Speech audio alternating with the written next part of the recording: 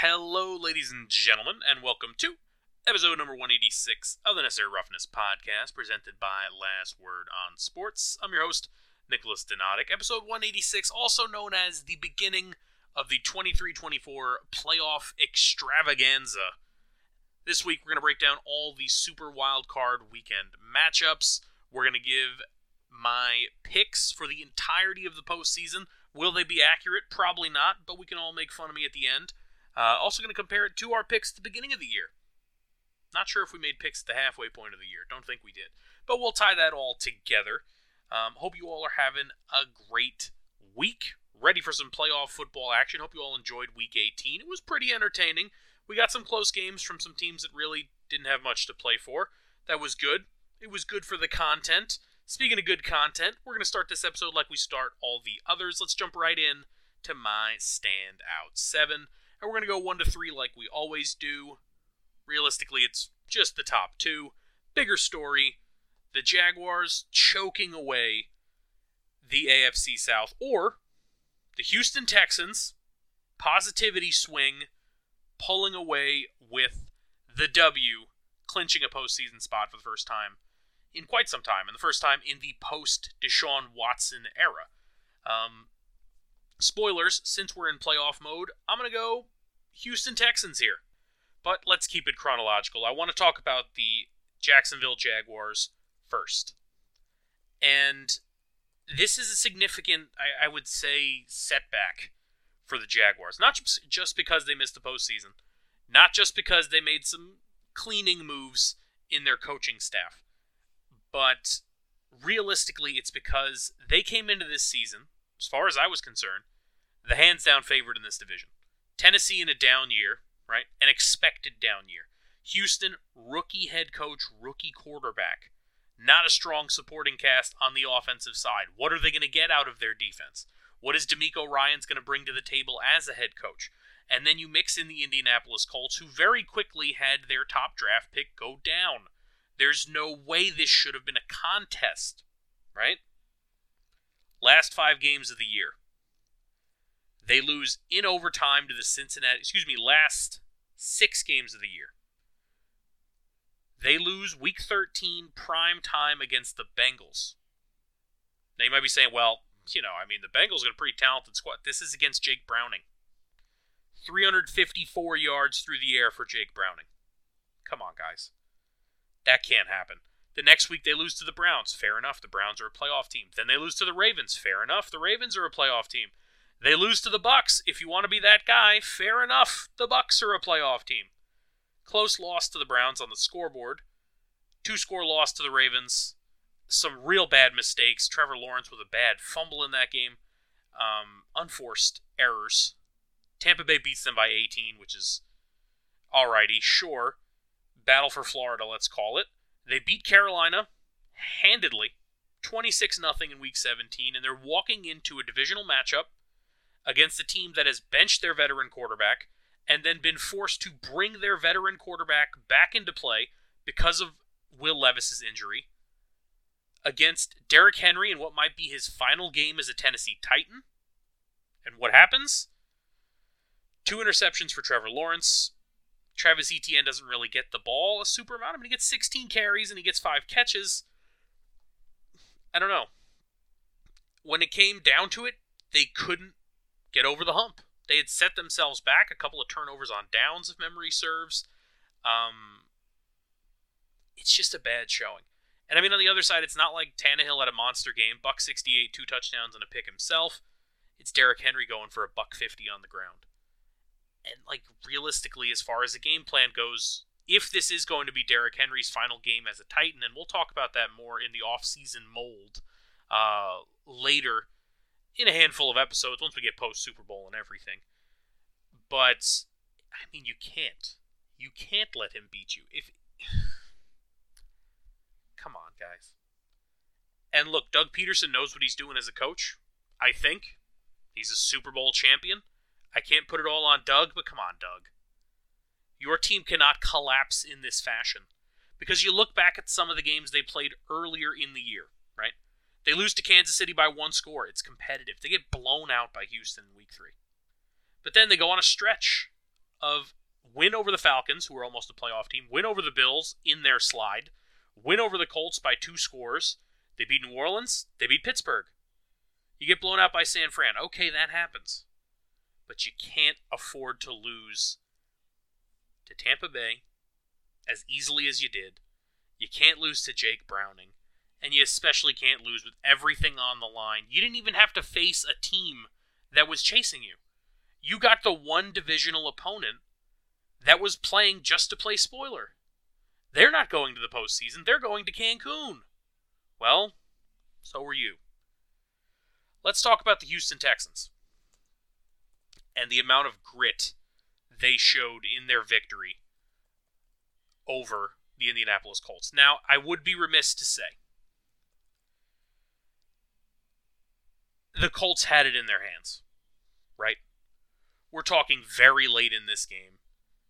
All Gardner Minshew has to do is put it a little out in front of his backup running back, running out to the flats, and they're chilling, right?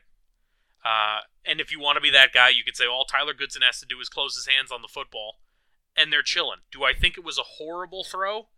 No. Was it a great throw? No. What I think is horrible is the fact that Tyler Goodson, and look, I'm not going to rip Tyler Goodson because there's nothing wrong with being an NFL backup. He's a rookie. He's on a team with Jonathan Taylor, an elite NFL running back. A couple of weeks ago, nobody was saying anything when Goodson was averaging 6 yards a carry against the Pittsburgh Steelers, right? Then it was like, oh, look at him go. I mean, relax, guys. Spot time here. He ends the year with 19 touches. Like, very limited action for Tyler Goodson. Not going to rip him. And he owned up to it after the game, and so did Gardner Minshew, to both of their credit. They both said, should have made a better play. And quite honestly, they're probably both right. However, I cannot comprehend how Jonathan Taylor, who has 32 touches for 196 yards, is on the sideline there. And I further cannot comprehend that when you line up to go for this 4th and short with 3 timeouts, right? You line up to go for it and then try to draw the Texans offsides only to then blow a timeout with 66 seconds left. And then after the timeout, have Taylor off the field. Have Taylor not be even the target on this play. I don't get it. I mean, if it was Michael Pittman, I would say, you know what? He's their best receiver. It happens. I just can't. I can't. And as someone who's a Gardner Minshew supporter, he had a bad game. 13-24, $141. But they're right there in it. Right? They're right there in it. When it mattered. All he had to do, him and Goodson just had to connect, and they just couldn't. Yeah, just awful. Awful, man. I was dumbfounded. Because also, like, if you're going to go for it and not get it, can you hold all 3 timeouts? Like, that was a bonehead coaching decision. First of all, the play call, obviously, with going to the backup running back, maybe that wasn't the first read, but it looked pretty open to me. I understand why Minshew made that read. But then the other thing is, you have 3 timeouts. You can afford to not get this. Because the defense made a stop. The defense stopped the Texans. If you had all 3 timeouts, it would have been a completely different story. Do you win the game? Probably not. But you have a chance. I can't fathom those decisions on top of each other in a big game. And I think that the Colts have a bright future. I think it's unfortunate that Anthony Richardson didn't get his full rookie season, so there might be some growing pains next year. But I do think this coaching staff and these players show that they can fight and they can compete in this division and in the American Football Conference. And, yeah, it was a good year. It was a good year. Sometimes good years don't end with championships. Sometimes they don't even end in the postseason, unfortunately. But you know what the postseason will have is an appearance for the Houston Texans, who did go out there with their rookie QB, 20 of 26, 264 and 2 touchdowns, given Devin Singletary the ball, 24 carries for 63. It's not tremendous. It's not pretty, but it did a job.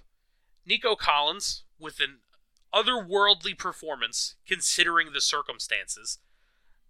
I think Nico Collins is a pretty good receiver. Do I think he's, a superstar budding? No, but I mean, after 195 yards in a big game, I tend to think maybe my critiques of the Texans not having the skill position talent were inaccurate. Maybe my writing the obituary for this team when Tank Dell got hurt and then Stroud got the concussion were a little premature. Maybe Nico Collins can be that dude. We'll find out when they go up against the Cleveland Browns in no time. But the bigger story is easily, since we're keeping it positive, it's a playoff special, easily the Houston Texans. Congratulations to them. Congratulations to Texan fans everywhere. And congrats to DeMeco Ryans and CJ Stroud, the rookie coach, the rookie QB, doing it when no one thought they could. Number 2 in the standout 7. Let's talk about 2 more playoff teams, shall we? Bigger story. The Pittsburgh Steelers returning to the postseason, albeit with a backup QB in some weird circumstances, or the Tampa Bay Buccaneers clutching up in the post-Brady era and returning to the dance as well. Now, why did I pair these 2 teams? Well, it's 2 teams that clinch for a postseason. Well, no, that's not accurate. I paired these 2 teams because the Pittsburgh Steelers played their biggest game of the year against Baltimore Ravens backups, predominantly, right? Tyler Huntley, starting QB. They had the Gus Bus back there for 10 carries. Nelson Aguilar, the leading receiver. It's Baltimore backups, and they barely won that game. This game was tied going into the fourth quarter.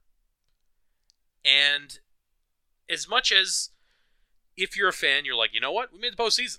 This was an awful year in terms of injuries and certain things not bouncing our way, but when push came to shove, we took care of business. And that's what Mike Tomlin's preaching, right? Do your job, take care of business, handle what we can handle, and they handled it. And admittedly, this Pittsburgh team usually doesn't win pretty. And it was not pretty.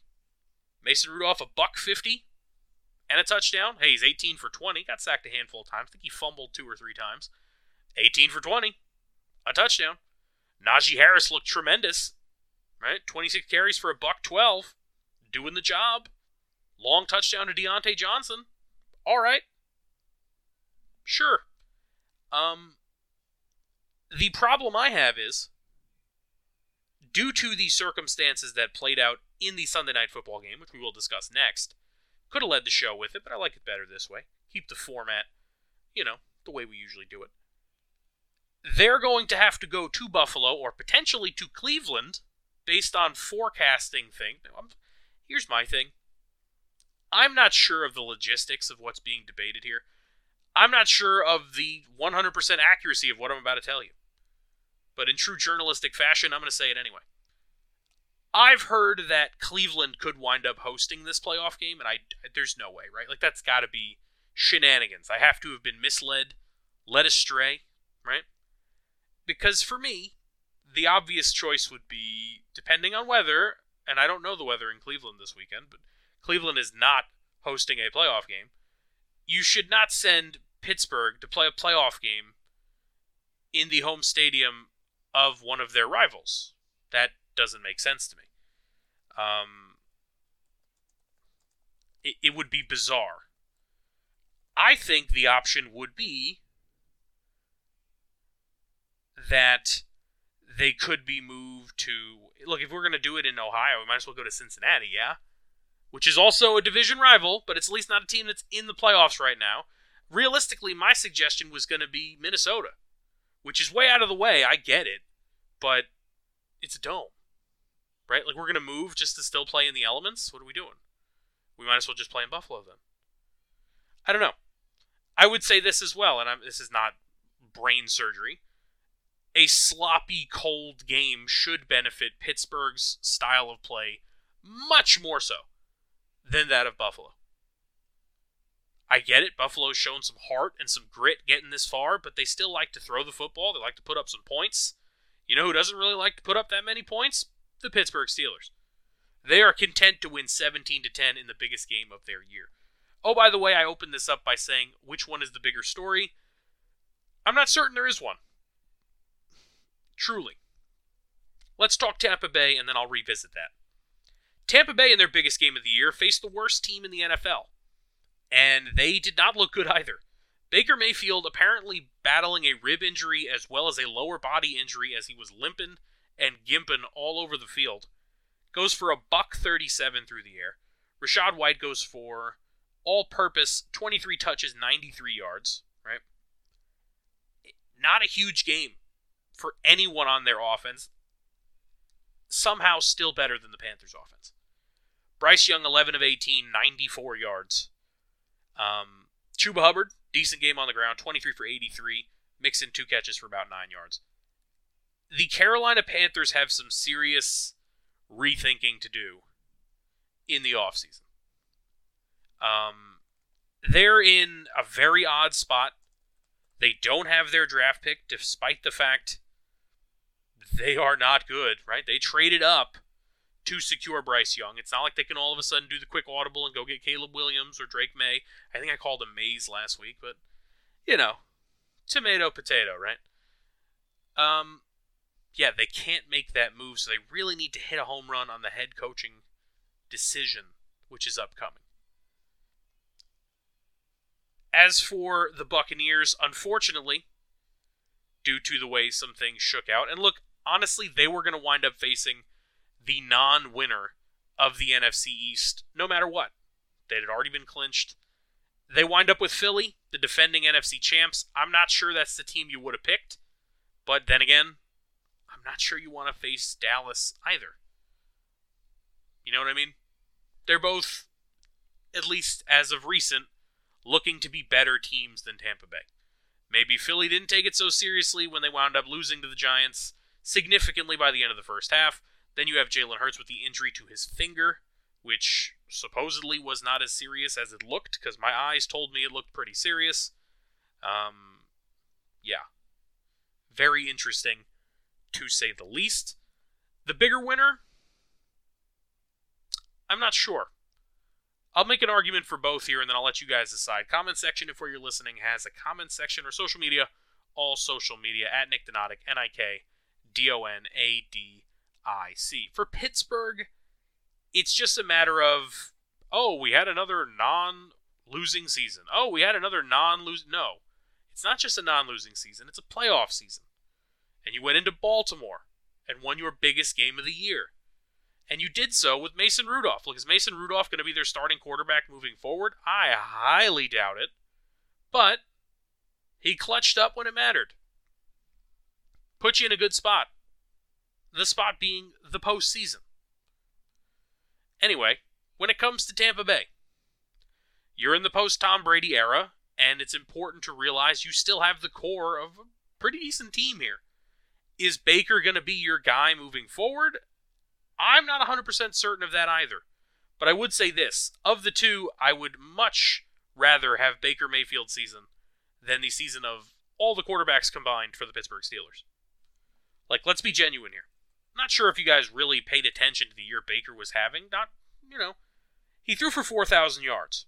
He had 28 touchdowns to 10 interceptions. It's pretty good. In the last 5 games of the season, they go 4-1. They win a divisional game against Atlanta. They beat Green Bay. They beat Jacksonville, lose to New Orleans, and they beat Carolina. He's beat up in the last game. He goes 137, no touchdowns, no picks. The other 4 games, he combines to throw for 10 touchdowns to 2 interceptions. He did the thing. They played good. He really did. I think Baker Mayfield's gotten a little bit of a bad rap. Look, and I'm the wrong one if you guys have been around. First of all, thanks for sticking around. If you haven't, I'll fill you in. I was high on last year's Carolina Panthers chances, which was clearly an awful idea. I thought Baker would have a little bit of a renaissance. I was a year early, evidently. Coming into this year, I had to decide between, Tampa Bay's core with Baker or Derek Carr having a little bit of a bounce-back year. I leaned the Derek Carr direction. Derek Carr ended the year with 25 touchdowns to 8 picks, but admittedly, I don't think he played that great. I don't think New Orleans lived up to their talent, and part of that is Michael Thomas got hurt again. Alvin Kamara was suspended. It just wasn't a good year for them. Tampa Bay, and look, it's barely a difference between their record and Tampa Bay's record. So if you want to make the argument to me that Baker didn't play that well either, I guess fair enough. But one guy is going to be playing next weekend and leaving his team with an interesting decision to make come off-season time. Though they hope that decision won't be made for quite some time. Number 3 in the standout 7. We're not going bigger story. We're going to go prime time breakdown. There was only one prime time game. You know this. Week 18. Let's talk Bills-Dolphins. And this game came down to the fourth quarter. It was 14-7 Miami. 3 quarters of football being played. I don't know. Man. It's intriguing to me the way this game played out. Pre-halftime, Buffalo's got the ball, $1.50. Buffalo winds up going for a touchdown. Late, no timeouts. They wind up stopped short of the goal line, no time left for their final play. It's 14-7 at halftime, and it's, being a native New Yorker, and I harp on this all the time, it is eerily reminiscent of the end of the first half between the Giants and the Bills, in which, now it's obviously not the same circumstance in terms of the play call and things like that, but eerily reminiscent in that the Buffalo Bills wind up in a spot where they run an aggressive play, trying to get a touchdown instead of just taking the points in a close game, and it backfires. It backfires immediately, and we saw Sean McDermott talking to the sideline reporter, I'm sorry, I forget the name, talking to the NBC sideline reporter and discussing how that can't happen. Well, I hate to break it to you, Sean, but everyone in your organization should know that because you played through an opposing team doing just that. And I'm sure you guys were high-fiving in the locker room over just that same mistake. Intriguing that happens. Later on, you have Josh Allen getting strip sack in the red zone. Huge punt return out of Deontay Hardy for the Buffalo Bills. Tied up with 13 to go. Buffalo winds up taking the lead. And, $1.50 with a chance to tie it again. We've seen this situation for Miami before. There's more than enough time. Go tie the game. Go win the game. Go do something. You lose 21-20 because you did a Dan Campbell and you went for 2? Okay, whatever. You get in the red zone and you can't get across the goal line? Okay, whatever. But what can happen is, similar to Indy, a play where Tyreek Hill is on the sideline and Tua says, you know what? I'm just going to chuck it into double coverage. And interception. All of a sudden, instead of hosting the Pittsburgh Steelers, which, I'm going to be honest with you, the Pittsburgh Steelers are the team you want to play in this playoff rumble here. Obviously, you don't want to play Baltimore, right? The winner of this game is the 2 seed. I don't think you want to play Kansas City either, because you're going into brutal cold weather, on top of the fact you are facing championship pedigree, and that is something that cannot be quantified, right? You can quantify it by saying, well, they've won. No, I mean literally. There is no, let's go out and get some guys that have that. Either your team has the pedigree and the grit to go through and turn around and all of a sudden be good enough to win when they're looking bad. When all of a sudden you were a passing team all year, now you got to run the ball. You were a running team all year, and now you got to get some turnovers, right? Will the Chiefs win the Super Bowl this year? I'm not sure. We'll pick that in the pick'em portion. But I will say this. They're the defending champs for a reason. They may not be the team they were last year, but the team they were last year was down in the Super Bowl, just like they were the first time they were in the Super Bowl. And what happened? Ring on Big Red's finger. Ring on Patty Mahomes' finger. The Chiefs are not a team that Miami wants to face, and that's who they're going to have to face. Keep going down the gauntlet here, by the way. Do you want to face C.J. Stroud, hot rookie QB, with DeMeco Ryans, hot rookie head coach? What can he draw up defensively to offset your team? Cleveland, Joe Flacco making a miracle run for the career, for the legacy? Do you want to face that team? Sorry, Pittsburgh fan. You guys are the 7 seed for a reason. Didn't mean to, bleep talk you a little bit here, but it did fit in. I'm sorry. On the Bills side of this, they really tried to beat themselves, huh? I mean, they should have won this game easily. They win 21-14. It's a rough one to watch for Bills fans. 2 interceptions for Josh Allen. One of them is just an arm punt, just chucking it up. He also overthrew Stephon Diggs on a touchdown, wide open, running down the field. The guy's got a rocket for an arm. Overthinking it a little, I'm not sure what you'd say there.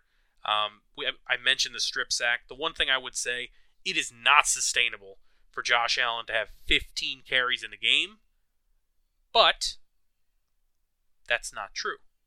It's not sustainable over the course of a season. We're not in a season anymore. You just got to win a handful of games here.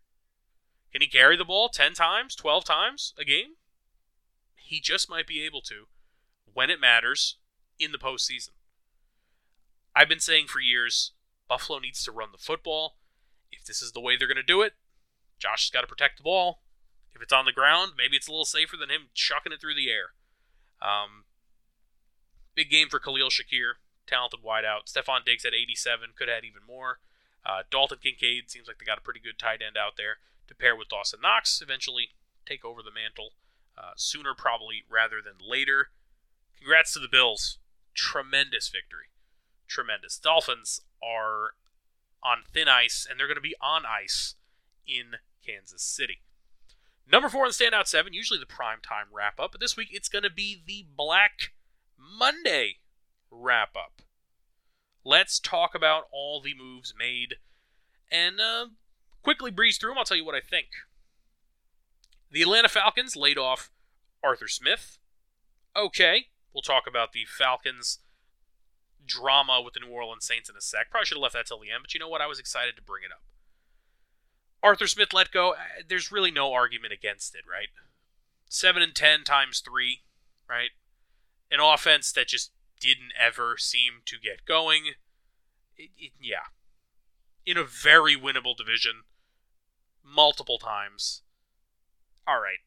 Makes sense. Carolina Panthers fire their general manager. Fair enough. I guess they didn't believe they put enough talent around Bryce Young, and if that's what they believe, they're correct. I'd say this. I saw people arguing online. Oh, well, C.J. Stroud easily walked into a better situation than Bryce Young. Well, Bryce Young's team brought in the starting running back from the Super Bowl losing team to be their lead back, to pair with Chuba Hubbard. They also brought in a veteran wideout in Adam Thielen. Is their offense tremendous? They also brought in DJ Chark. Is their offense tremendous? No. But the Texans' offense last year, I think people are overrating what C.J. Stroud walked into because of how well they played. Last year, the Texans were 3-13-1 under Lovie Smith. They had, in their passing game, 20 touchdowns to 19 interceptions. Their leading running back was Dameon Pierce, who's a good running back. 13 games, he almost rushed for 1,000 yards. This year, how many yards did he rush for? 400. He barely played. He had less carries this year due to returning from injuries. Who was their leading wideout last year? Brandon Cooks, no longer on the team. No longer on the team. Nico Collins last year had 480 receiving yards. I looked at Nico Collins as a decent guy. 2 years in the league, 446, 481. This year he had double the number of receptions. He had almost triple the amount of receiving yards. C.J. Stroud walked in and made them better around him. I'm not saying Bryce Young is a bust like some people have already begun arguing, which I think is really, really heinous to make that argument after one season. One season in which his head coach was fired. Can we at least give him most of his rookie contract before we make this discussion? I mean, come on, guys. This is ridiculous. I'd say Bryce Young didn't look tremendous, right? There's rookie QBs that go out there and you see flashes right away, but then there's rookie QBs like Trevor Lawrence, where the bulk of the year as a rookie, he didn't look good. He did not. There's some people that saying after the Jaguars collapsed this year that maybe Trevor Lawrence is a straight-up bust. We'll see how true that is as we move forward. Other firing news and notes here. Ron Rivera finally laid off in Washington. I mean, it took long enough. Not trying to rip Ron Rivera. I think Ron Rivera in Carolina was a pretty good coach. The Riverboat Ron era is... Come on. It's been over. His last 2 years in Carolina, he went 12-16. His entire tenure in Washington, they never had a winning record. He ends with a total record of 26-40-1. 26-40-1. And you look at his time in Carolina, he's 76-63-1. If you take out the Super Bowl season, he has a losing record. It's rude to take out the Super Bowl season, right? But I'm just putting it out there. Clearly, consistency has not been a strong suit of the Ron Rivera coached squadrons. 12-4 one year in Carolina, 7-8-1 the next. 15-1, 6-10. 11-5, 7-9, fired a year after that. Will Ron get another job is the question. Because I'm not certain the NFL hasn't kind of moved on. Maybe he'll move into a bit of a Jack Del Rio sort of role, where he's just kind of a DC bouncing around doing what he can. Does he want to do that? Does he want to be a head coach or nothing? Does he want to be an executive? Time will tell. I think Ron Rivera, I'm not sure how to phrase it. I think it'd be an understatement to say Ron Rivera knows football. But when you hear the stories of somebody like Taylor Heinicke saying he had to tell his coaching staff to play Sam Howell because they were just going to run Heinicke out there at the end of their season against Dallas when the game meant nothing and he wasn't coming back. Like, what? Why? Like, that's not something I want to hear. That doesn't inspire faith. There's some times that I'll bring up, oh, that's a fireable offense. That's one of them. I'm sorry. That's ridiculous. More coaching moves. The New York Giants got rid of their O-line coach, their special teams coach. They've already got a new O-line coach. They fired some defensive assistants, and then Wink Martindale reportedly got into a heated argument, discussion, berating of head coach Brian Daboll and stormed out. And then they said he resigned, but then he said he didn't resign, and then it's now come out that, no, yeah, he's not coming back. So, all right. I think Wink Martindale's a pretty good defensive coordinator. You have some things coming out now that, oh, Brian Daboll on game day is so hard to deal with and all these shenanigans. I think that's very clearly just coming out of the fact that these guys were laid off. Nobody was saying that last year when the Giants were a playoff team. Nobody be saying that this year considering the fact the Giants were a handful of games away from a playoff berth, and they had the whole shenanigans against the Jets, the penalty that wasn't called against the Bills, and then never mind the way the first game against Philly ended. Their team is still pretty good. Daboll seems to know what he's doing. Give it a chance to bounce back next year. Not to mention, they lost their starting QB, who they threw $40 million at. Come on. Jacksonville, we mentioned before, fired their defensive coaching staff. I mean, Derrick Henry goes for $190 in a game that you knew he was going to, probably play his heart out, potentially his last game in Tennessee. Kind of can happen. Chicago, the Bears, firing their offensive coordinator and QB coach, but keeping Coach Eberflus. Interesting to me. Matt Eberflus, I think they improved this year. The Chicago Bears. You look at their record and it's obvious. Do I think Justin Fields is their guy? I don't know. We talked about this before. I thought it would be a big statement game to go out there and beat the Packers. And when push came to shove, they just weren't good enough. I mean, Fields threw for $150 and ran for 27 yards. On the other side, Jordan Love had 5 incompletions and threw for 316.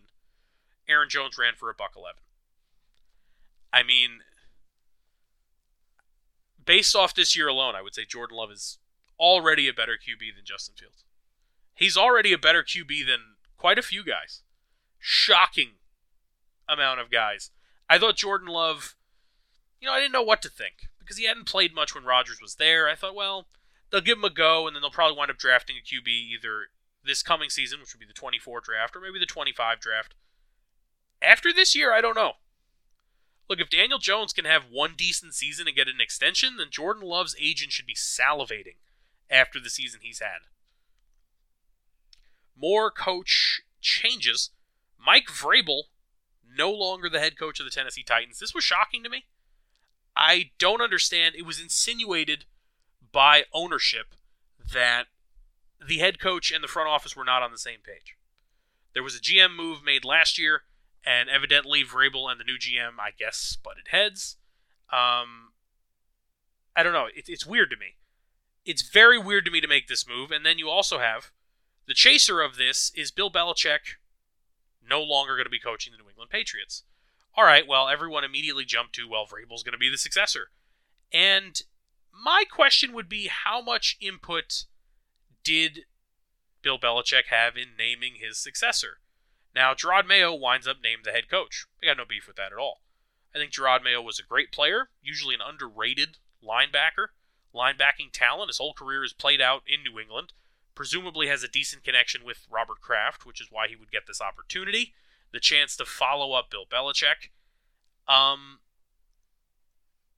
Would we assume that Bill would want Vrabel? I mean, I think Mike Vrabel is a good coach. I really do. I think he's a good NFL head coach. And he's proven that. They've won playoff games. I think it would be bizarre if somehow it was held explicitly against him the way they played this season. Because going into the season, who thought this Titans team was going to be a playoff team? They're a team based on offense, pretty much solely around Derrick Henry. And their receiving core has never been anywhere near the top tier of the leagues in the last handful of years. I don't understand. I just don't. You bring in DeAndre Hopkins, who, to be quite honest, didn't have a bad year. I mean, 75 catches, 1,057 yards. It went better than when they brought in Julio Jones, right? You guys remember that Julio Jones was a Titan? That was the thing.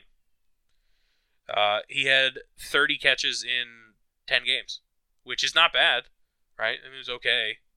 But, yeah, that didn't go well either. So, I mean, you bring in one aging superstar receiver. You bring in another aging superstar receiver.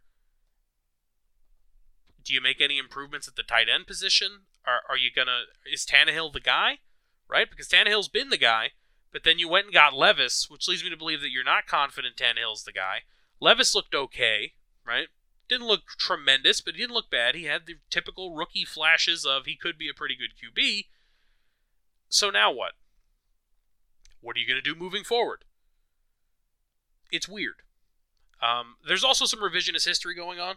People talking about, well, why would the Patriots have given Vrabel the job? Why? What has he accomplished with the Titans? Well, that's just not true, right? Like, what has he accomplished with the Titans? What are you talking about? I'll be that guy. I like Gerard Mayo. What has Gerard Mayo accomplished as a coach? Mike Vrabel walked into the Tennessee Titans and had 4 winning seasons in a row. They won playoff games. 2 playoff games. In his second year. I mean, look, are the Titans a tremendous powerhouse team? No. But which one of these teams was supposed to be? You look at their best year, the 12-5 Titans, right? Ryan Tannehill, 21 touchdowns to 14 picks. Derrick Henry played 8 games. He played 8 games. What? You won 12 games with this? Oh, by the way, remember A.J. Brown used to be on the Titans. Who made the trade? Was that Vrabel's idea? Was it the old GM's idea? Was it the new GM's idea? I don't know. Fact of the matter is A.J. Brown's looked pretty good in Philly green. Not playing for you guys anymore. I don't know. It's a weird one to me. And look, here's the thing. You could be a fan of Gerard Mayo and support that hire without bringing down Mike Vrabel. Mike Vrabel's a good ball coach. He really is. And I'll say this. I ripped before they talked about they being generally, whether it be fans or the media, more the media than the fans, Mike Tomlin having no losing seasons, right? This is the power of having no losing seasons. Because Mike Vrabel, in the past couple of years, his teams have been to the postseason, won 2 games and 1 playoff run. That's more than Pittsburgh can say. He's gone. He's gone. He couldn't keep that level of above average.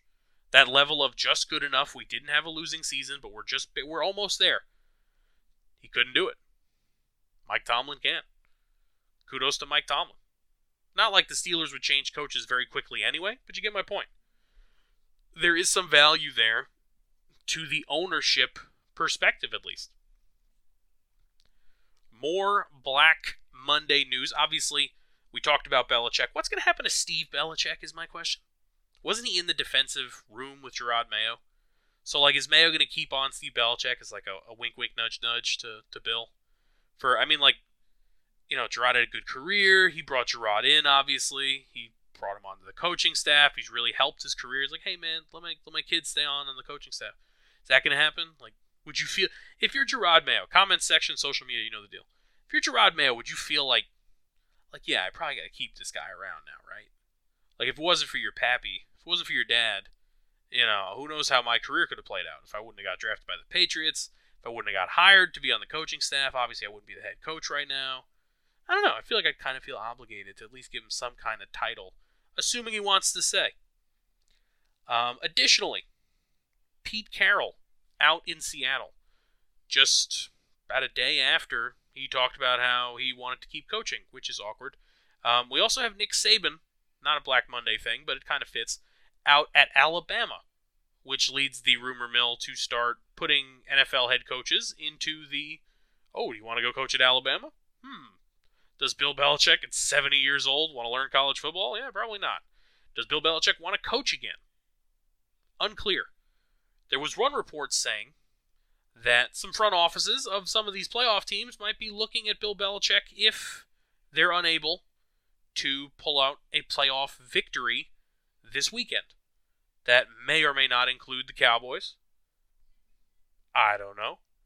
We'll see how that goes. May or may not include the Eagles, who seems to have quickly, their fan base at least, quickly soured on Nick Sirianni. Join the club. I've been leading the charge for a while. I'm not the only one. So just some food for thought as we move forward. Pushing into number 5 on the Standout 7 as we wrap up on Black Monday. As we get deeper into our playoff preview episode, just some things to breeze through real quick before we get to the playoff bracket. The Atlanta Falcons New Orleans Saints drama. So the game is what? 41-17 at the time of this incident.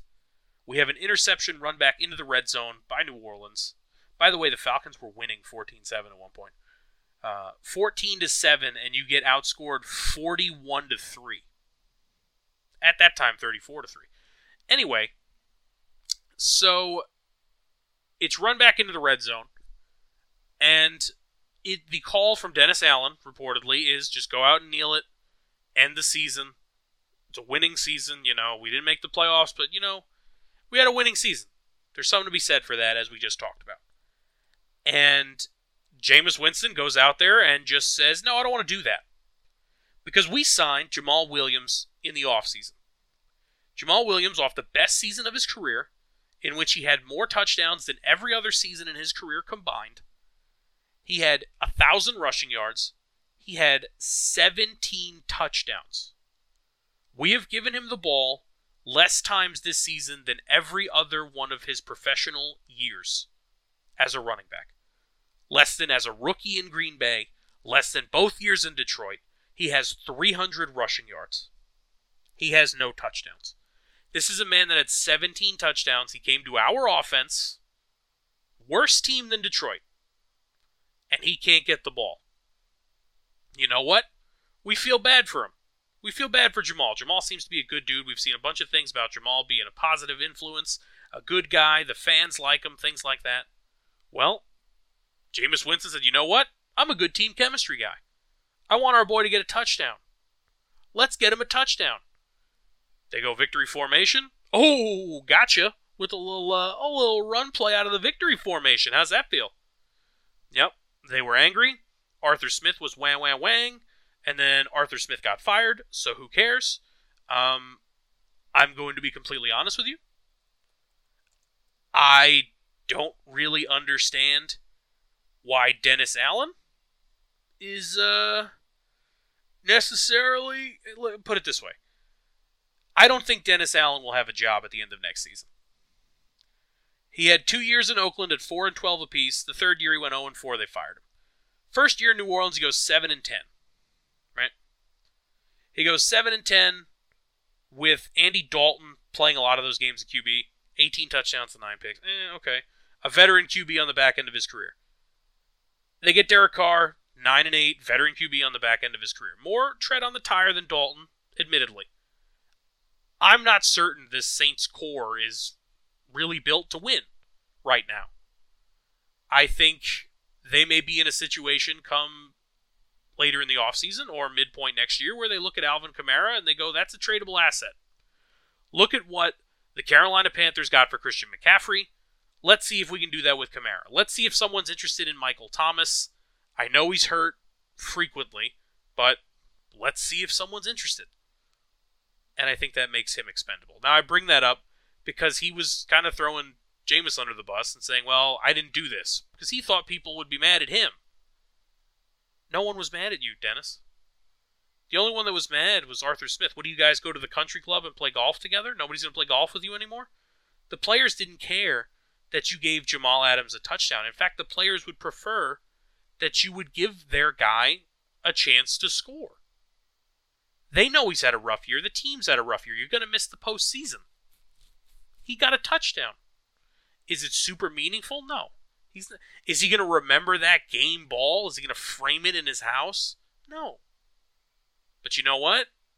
It was the end of a rough year, and it was a nice thing by your backup quarterback to say, hey, man, backup QB to backup running back, or spell running back, I would say. You know what? We'll get you a touchdown, man. It's been a rough one. Thanks for coming to New Orleans. We appreciate you. You're in the prime of your career. You're 28 going on 29 years old. You're a good player. I think it's weird that he got so defensive about it. I think it's weird that he threw Jameis under the bus. And I think, realistically, I don't know why Atlanta got so offended. You're getting blown out. And I heard on talk radio in New York talking about, well, it was because it was out of the victory formation. Was it? Really? Was that the problem? Nobody got hurt. Who cares? Remember when Shiano had them diving at Eli Manning's knees during the victory formation and Coughlin was hot? Yeah, I understand that one because someone could have got hurt, but this is a 1-yard run. The linemen are going half-hearted. It's the end of your season. For both of you. What does it matter? What does it matter? Number 6 in the standout 7, just wanted to touch on this one real quick. Reports coming out that Arizona has decided they want to build around Kyler Murray. Now, Murray only played 8 games this year, 1,800 yards passing, 10 touchdowns to 5 interceptions. The mobility was still there. He rushed for 244 yards and 3 touchdowns. He's just 26 going on 27. I think Kyler's a pretty talented player. It's interesting to me because as we talk about the finalized draft order, it seems to be the consensus from prognosticators that this means that Arizona is going to be the team that winds up, in all likelihood, with a Marvin Harrison, perhaps, right? As we take a look per NFL.com here, the official order. We've got number 1, the Chicago Bears, likely going to be a quarterback either by them or another team.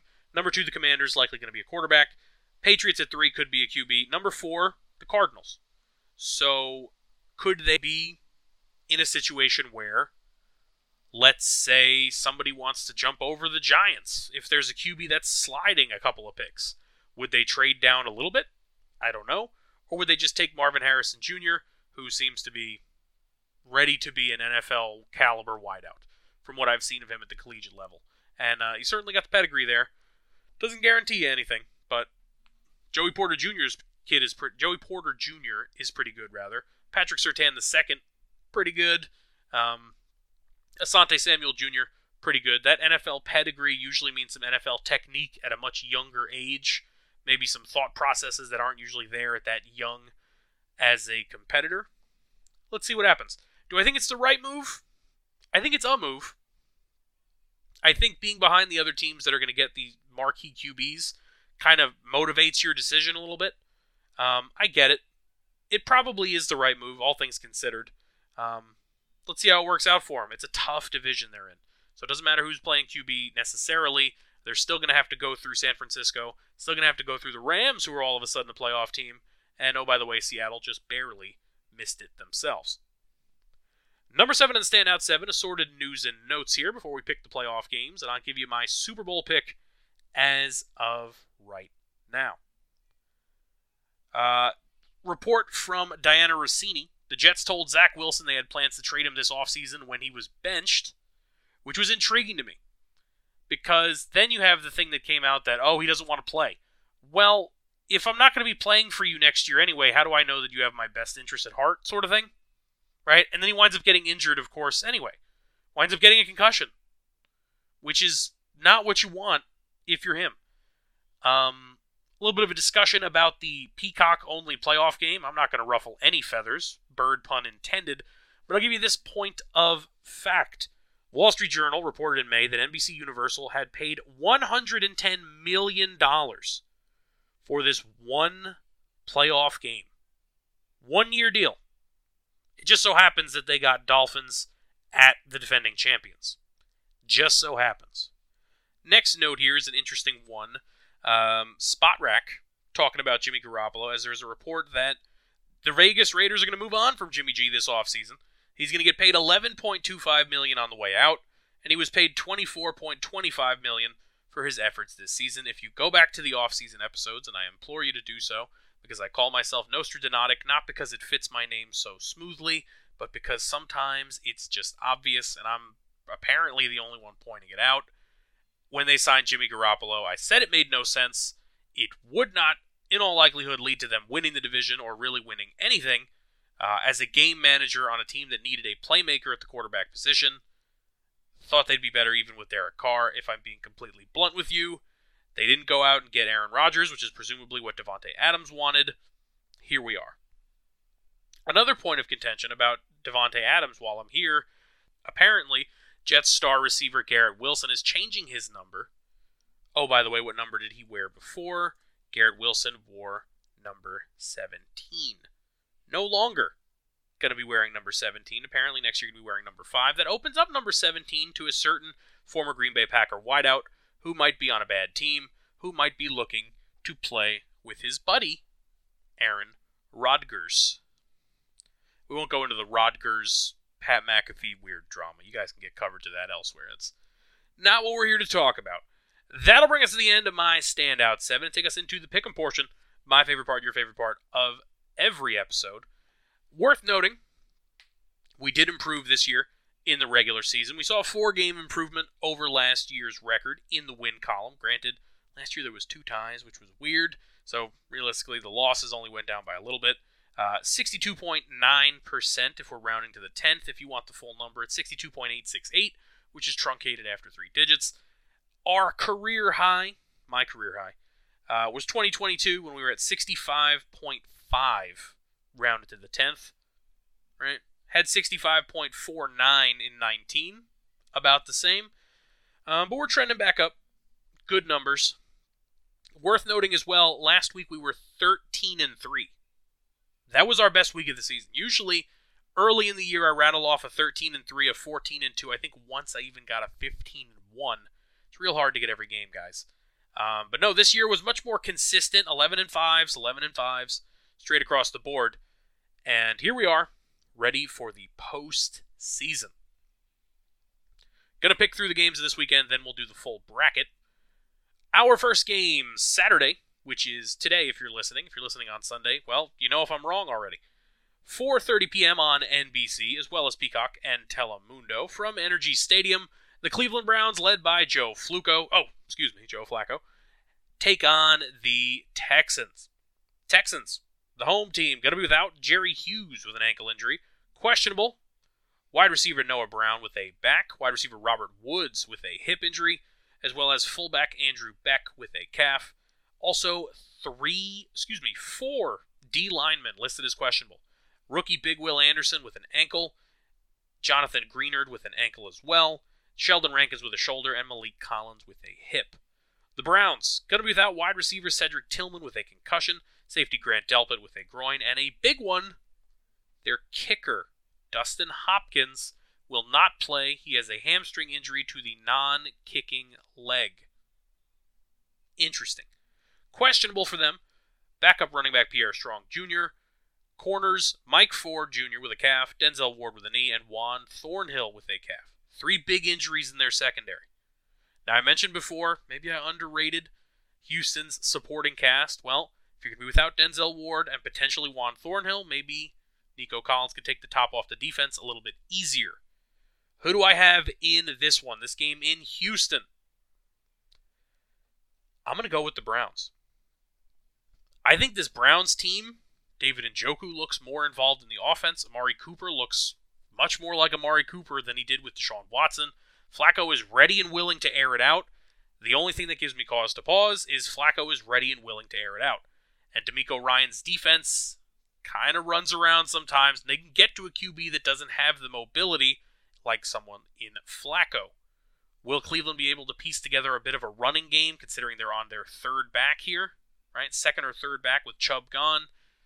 I'm not certain. But I think they'll be able to do enough, and their defense is no slouch either. Give me the Browns to win a playoff game, upset to start our postseason.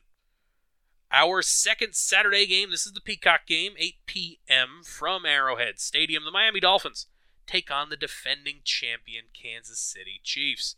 Dolphins going to be without corner Xavier Howard with a foot injury. Questionable, big ones. Running back Raheem Mostert, knee/ankle. Wide receiver Jalen Waddle, ankle. Two safeties, Deshaun Elliott with a calf and Javon Holland with knees. Chiefs going to be without O-lineman Wanya Morris with a concussion. Questionable, two wideouts in Justin Ross with a hammy and Kadarius Toney with a hip/ankle. Oh no, Chiefs fans are surely going to be missing Kadarius Toney if he's not on the field. This is an intriguing one to me.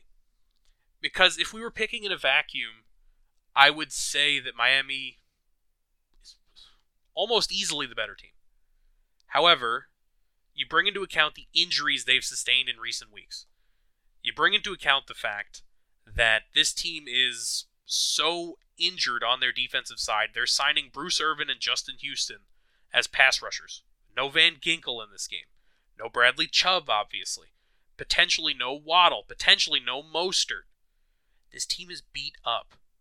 I think Tyreek Hill is ready and willing to have a monster game. One of those legacy games that you'll talk about in a handful of years if and when he's inducted into the Hall of Fame. Remember when he went back to Kansas City and won that game on his own? Right? 225 yards and 3 touchdowns. Or this could be another in the long line of legacy-building games for one Patrick Mahomes, where you're looking at a team that somehow became a defense-first team in Kansas City, led by Steve Spagnuolo. Shout out to Steve. Super Bowl champion multiple times over at this point as a D coordinator. And you know what? It's not going to be the Mr. Taylor Swift show. It might be the Isaiah Pacheco show. It might be Patrick Mahomes being the sneakiest, least athletic mobile QB ever, like I always call him, and scrambling like you're hearing the Kermit the Frog scream in your head for 13 yards when it was 3rd and 9. Might be some of that. And for that reason, as much as I think Miami might be poised to pull off, I guess, a quote-unquote upset, or more accurately, get a win on the road, I'm going to have to default to the Chiefs here. I really am. I'm going to have to see it to believe it. Sorry, Dolphin fan. Give me Kansas City to win at home. That'll push us into the Sunday slate of games, 1 p.m. on CBS and Paramount+. The Pittsburgh Steelers head to, potentially, Buffalo to take on the Bills. Might be in Buffalo, might be in Cleveland, might be in Minnesota, might be on the moon. Either way, TJ Watt is not going to be out there for the Pittsburgh Steelers, sustaining an MCL injury in their regular season ending game against Baltimore.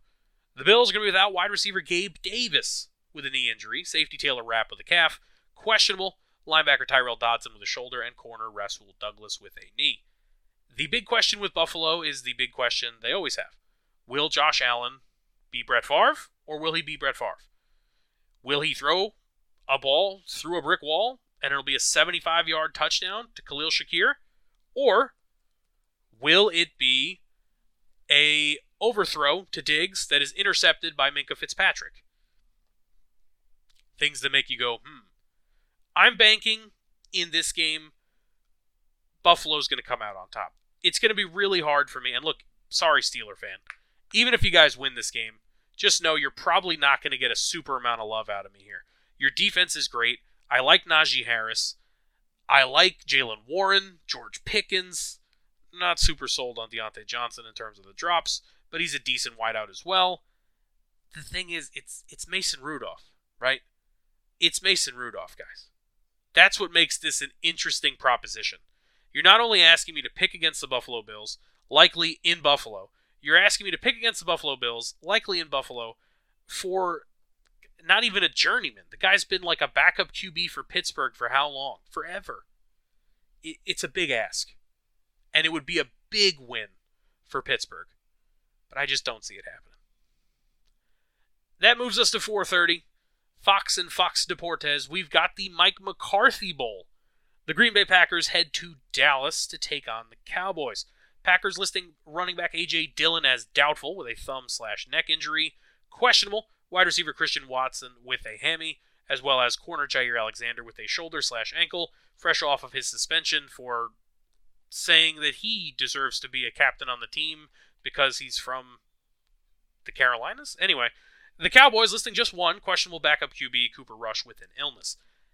This would be a massive win for Green Bay. Not only because it's Jordan Love's rookie year, not only because Aaron Rodgers did nothing this year due to the injury, not only because it would be against the Dallas Cowboys with the star on the helmet, two legacy franchises in Jerry World.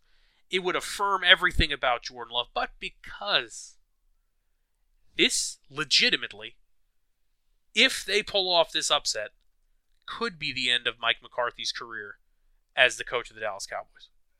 I am of the opinion that those rumors have some validity. This is their third consecutive 12-5 year. 6-10 the first year. 12-5 had the playoffs go, no wins. Last year, 12-5 had the playoffs go, one win. Who'd you beat? You beat the Buccaneers, who snuck in because someone from their division had to be in. Then they lost to the Niners. Okay. I tend to think Dallas is the better team. I'm going to take Dallas to win this game. But I think palms are going to be real sweaty in this stadium if Aaron Jones starts toting the rock and he's getting 5 yards a carry, 4 here, 6 there. They hit a play-action deep shot to Dobbs. Look, or if Watson goes, maybe to Watson, maybe to Jaden Reed. Do they have the best receiving core? No. They have a very young receiving core, and there's volatility there. Sometimes they look pretty darn good. Sometimes not so much. If I were a betting man, I'd take Dallas in this game. Give me the Cowboys to win at home. That brings us to Sunday Night Football, the game that I predicted, a month in advance? If you've been around, thanks for sticking around. If you haven't, move back a little, because I've been calling this game for a while. 8 p.m. Eastern, NBC, Peacock, and Universo. The Rams heading to Ford Field to take on the Detroit Lions. Injury report, questionable for the Rams. Tight end Tyler Higbee with a shoulder, that's a big one. 2 O-linemen. Joe Noteboom with a foot and Kevin Dotson with a shoulder on the defensive side. D-lineman Bobby Brown III with an illness, linebacker Troy Reeder with a knee, and safety Jordan Fuller with an ankle. For the Detroit Lions, they're going to be without wide receiver Khalif Raymond with a knee, tight end James Mitchell with a hand, linebacker James Houston with an ankle, and corner Jerry Jacobs. Questionable tight end Sam Laporta with a knee, and DN John Kaminsky with an illness. Now, the sad part about Laporta is he gets hurt in Week 18. Second injury they sustain in kind of late in the game situation. I mean, it's rough. It's rough. You know what? It's all right. Because coming into this game, Laporta or not, you tend to think Detroit is the better team. The records say they're the better team, right? They've got Dan Campbell. You know his boys are going to be ready. You've got Amon-Ra St. Brown, who on the Rams is going to be locking him down. However, we have 2 interesting quarterbacks. We have Jared Goff, who may or may not, on occasion, forget that he's a pretty darn good NFL QB and decide to throw the ball to the other team twice. You also have Matthew Stafford, who has the utmost confidence both in his arm strength, which is still pretty exceptional at his age, and his wide receivers in Puka Nacua and Cooper Kupp and the gang. Intriguing. Who am I taking in this game? Well, the easy pick would be the Lions, just like I said with the Cowboys, right? The Cowboys are an easy pick. Take them over Green Bay. Yeah, we'll move on to the next one. However, I think this is going to be a pressure-packed game, considering it is a Stafford return to Ford Field. There's some weird shenanigans talking about don't wear a Stafford jersey. Let me break this one down for you. I'm not a wealthy man. Never have been. Didn't grow up a wealthy man either. Fans only have so many jerseys, guys. You can't just randomly say, oh, don't wear the jersey of the guy who was your starting quarterback for all of those years. That was the safest purchase for a fan, for their kid, right? For themselves. It was him and Calvin Johnson, or you want to get an old Barry Sanders. Well, all right, I guess everyone's going to be wearing Calvin Johnson jerseys, because what other jerseys do they have? You think Amon-Ra St. Brown? Look, I like Amon-Ra St. Brown. I think he's a legit NFL star at the receiver position. I don't think he's sold the amount of jerseys to where you can say, don't wear the Stafford ones, just wear his instead. Maybe one day, maybe in the coming years, but not yet. Not yet. Aiden Hutchinson? Is he going to be the one? Nah, I'm not sure yet. Either way, I think the pressure is going to be mounting, and I think Jared Goff has got a better chance to turn the ball over than Matthew Stafford. I think the Rams are not the better team, but I think at the end of the day, when you look at the scoreboard, the Rams are going to be walking away with a victory. Another X factor in this game. The Rams have had nightmares in their kicking game all year long. Could play a factor, obviously, in a playoff game. Give me the Rams. I'm shaky on it, but give me the Rams to win on the road. That brings us to our Monday Night Football matchup. Excuse me. Monday afternoon matchup. No, this is evening. It's listed as 1 p.m. on NFL.com, which is where we always go for injury reports, but Google has it at 8 p.m. It doesn't make any sense to have this game at 1 p.m. on a Monday. I'm disregarding it. Monday Night Football, it's in the name. Raymond James Stadium, the defending NFC champion Philadelphia Eagles head to Tampa to take on Baker Mayfield and the Buccaneers. I'm taking Philly, guys. By the way, no injury report listed as of right now on NFL.com for this game. I'm taking Philly. I know Philly's slumping. I know they're not doing well. I know you're supposed to peak at the right time, and they have valleyed at the wrong time. But the way Baker was running around out there against Carolina, their defense looked great, but it's Carolina's offense. They're awful. I tend to think Philly has too much firepower to be a one and done to the Tampa Bay Buccaneers. After all the hyping up I did of Baker, he's beat up. And that's a big factor for me. I think if they were fully healthy, maybe you could talk me into thinking this is going to be closer than I do. As is, give me Philly to win on the road and try and right the ship at the big pirate ship. Alrighty, so that'll bring us to no. That will not bring us to the end of the pick'em portion. We've got to go through the whole postseason, folks. If those picks are correct, and if we're picking the future, we've got to assume they are, that will lead us to an AFC bracket of Baltimore hosting the Cleveland Browns and Buffalo hosting the Kansas City Chiefs. And on the NFC side, we will have San Francisco hosting the Rams and the Dallas Cowboys hosting the Philadelphia Eagles. I think the NFL would be very happy with all of these outcomes. Picking the divisional round in the AFC first. Baltimore playing host to Cleveland. I think it could be weirdly interesting, but I don't know. It would take a Herculean performance from like Myles Garrett, or Lamar Jackson would have to really, really fudge the Huggies, and they're giving him the MVP already, so I mean, how much can you really fudge the Huggies at that point? Baltimore's defense is so good. I'm going to take Baltimore to win that one at home. Buffalo versus Kansas City. I'm not super sold on Kansas City. If Buffalo can make it through Pittsburgh, which is kind of a gritty game, I think they can make it through Kansas City, right? This will be a year, I've been saying it for weeks, you have a rough start, that's usually somehow the year that you make the run. Baltimore playing Buffalo in Maryland for the AFC Championship.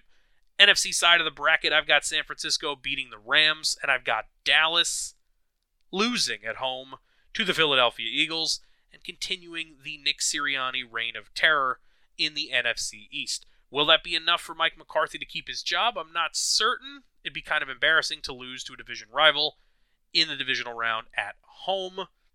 I think Philly is better than Dallas when they're playing at their best. Will they be playing at their best? I'm not certain. I'm really not, because it might be CeeDee Lamb taking off for 230 yards and Philly just weird play calling on their offense. And remember when DeAndre Swift was like, everybody's like, oh, he's a superstar, and then he doesn't really get the ball as much. Anyway, San Francisco hosting Philly in the championship game on the NFC. AFC side, I've got Baltimore and Buffalo in Baltimore. Now, it'd be real gutsy of me to pick Baltimore to lose this game. That's my opinion. Because we're looking at Buffalo. Gabe Davis is hurt, right? They've got some injuries. This is the weird year. They're facing the MVP, presumptive MVP, I should say, at home. They're rolling on all cylinders. Their defense is flying high. When I sat down to pick everything, I picked Baltimore to win the AFC. But in the name of content, and in the name of making it interesting, I'm not going to go full chalk on you. I'm going to take Buffalo, keep the story rolling. In the words of Cody Rhodes, I've got to finish the story. Give me Buffalo to win the AFC and make it back to the Super Bowl in the first time in a long time. NFC side, we've got San Francisco, Philly, Part 2.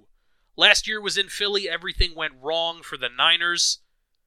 I'm taking the Niners, since this game is in Santa Clara, to win this one.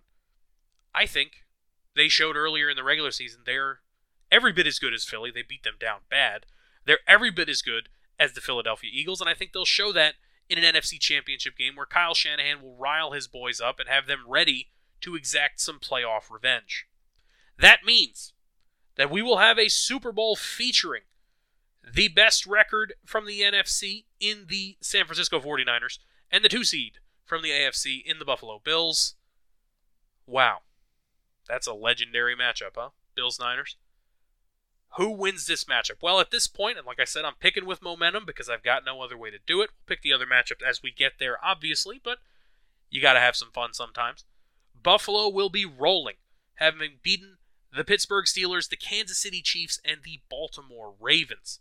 The Niners on the other side will have beaten their division rival Rams and the Philadelphia Eagles, the boogeyman that knocked them out before. The Niners returning to the Super Bowl, the scene of the crime, where they blew the lead against the Chiefs, against Josh Allen and the Buffalo Bills, trying to exact some demons of their own, exercise some demons of their own, I should say. Madden cover curse be damned. Josh Allen is going to lead these boys to the championship game. Now, who will win this game? This is interesting. If you wind up in a situation where Buffalo kind of gets ahead, Buffalo doesn't really like to sit on the ball, right? So you might still wind up in a situation where Josh Allen could be throwing the ball to the wrong team. Now, we saw Brock Purdy throw 1 million interceptions against the Baltimore Ravens, 2 of which were tipped, but it is what it is. 3 technically, I think. 1 off a bad read, 1 off the, was it 2 or 3? Either way, doesn't make a difference. He played awful, right? But that game was still close. This San Francisco team is that good. I think San Francisco is the best team in the NFL. Minus the blip against Baltimore, minus the blip earlier in the year, they've showed that. I'm going to take the San Francisco 49ers to beat the Buffalo Bills in the Super Bowl. Now you might be asking yourself, well, Nick, you just said when you sat down before, you were thinking chalk. You were thinking Niners against the Ravens. Who'd you think was going to win that one? Well, I'm not going to lie to you. I was going to pick San Francisco. Because I think San Francisco, despite the fact that they turned the ball over 47 times in that game, were barely losing until the late third when things really got away. That was the best possible circumstances for Baltimore, and they were barely winning. Give me San Francisco over Buffalo, and if we would have got to San Francisco-Baltimore, I was leaning San Francisco as well. Now, I mentioned what were my early season picks. Well, we're going to have to go back in the episodes a little bit here, because you got to remember, it was quite a while back in the season. So, this is episode number 167. 167, there's your number. we did a Super Bowl prediction, and I had the Cincinnati Bengals winning the Super Bowl over the Philadelphia Eagles. That was my pick. Not a great one. Then again, Joe Burrow gets hurt. You can't really blame that one on me, can you? Either way, that'll bring us to the end of an elongated ending to the pick'em portion of episode number 186 of the Necessary Roughness Podcast, presented by Last Word on Sports.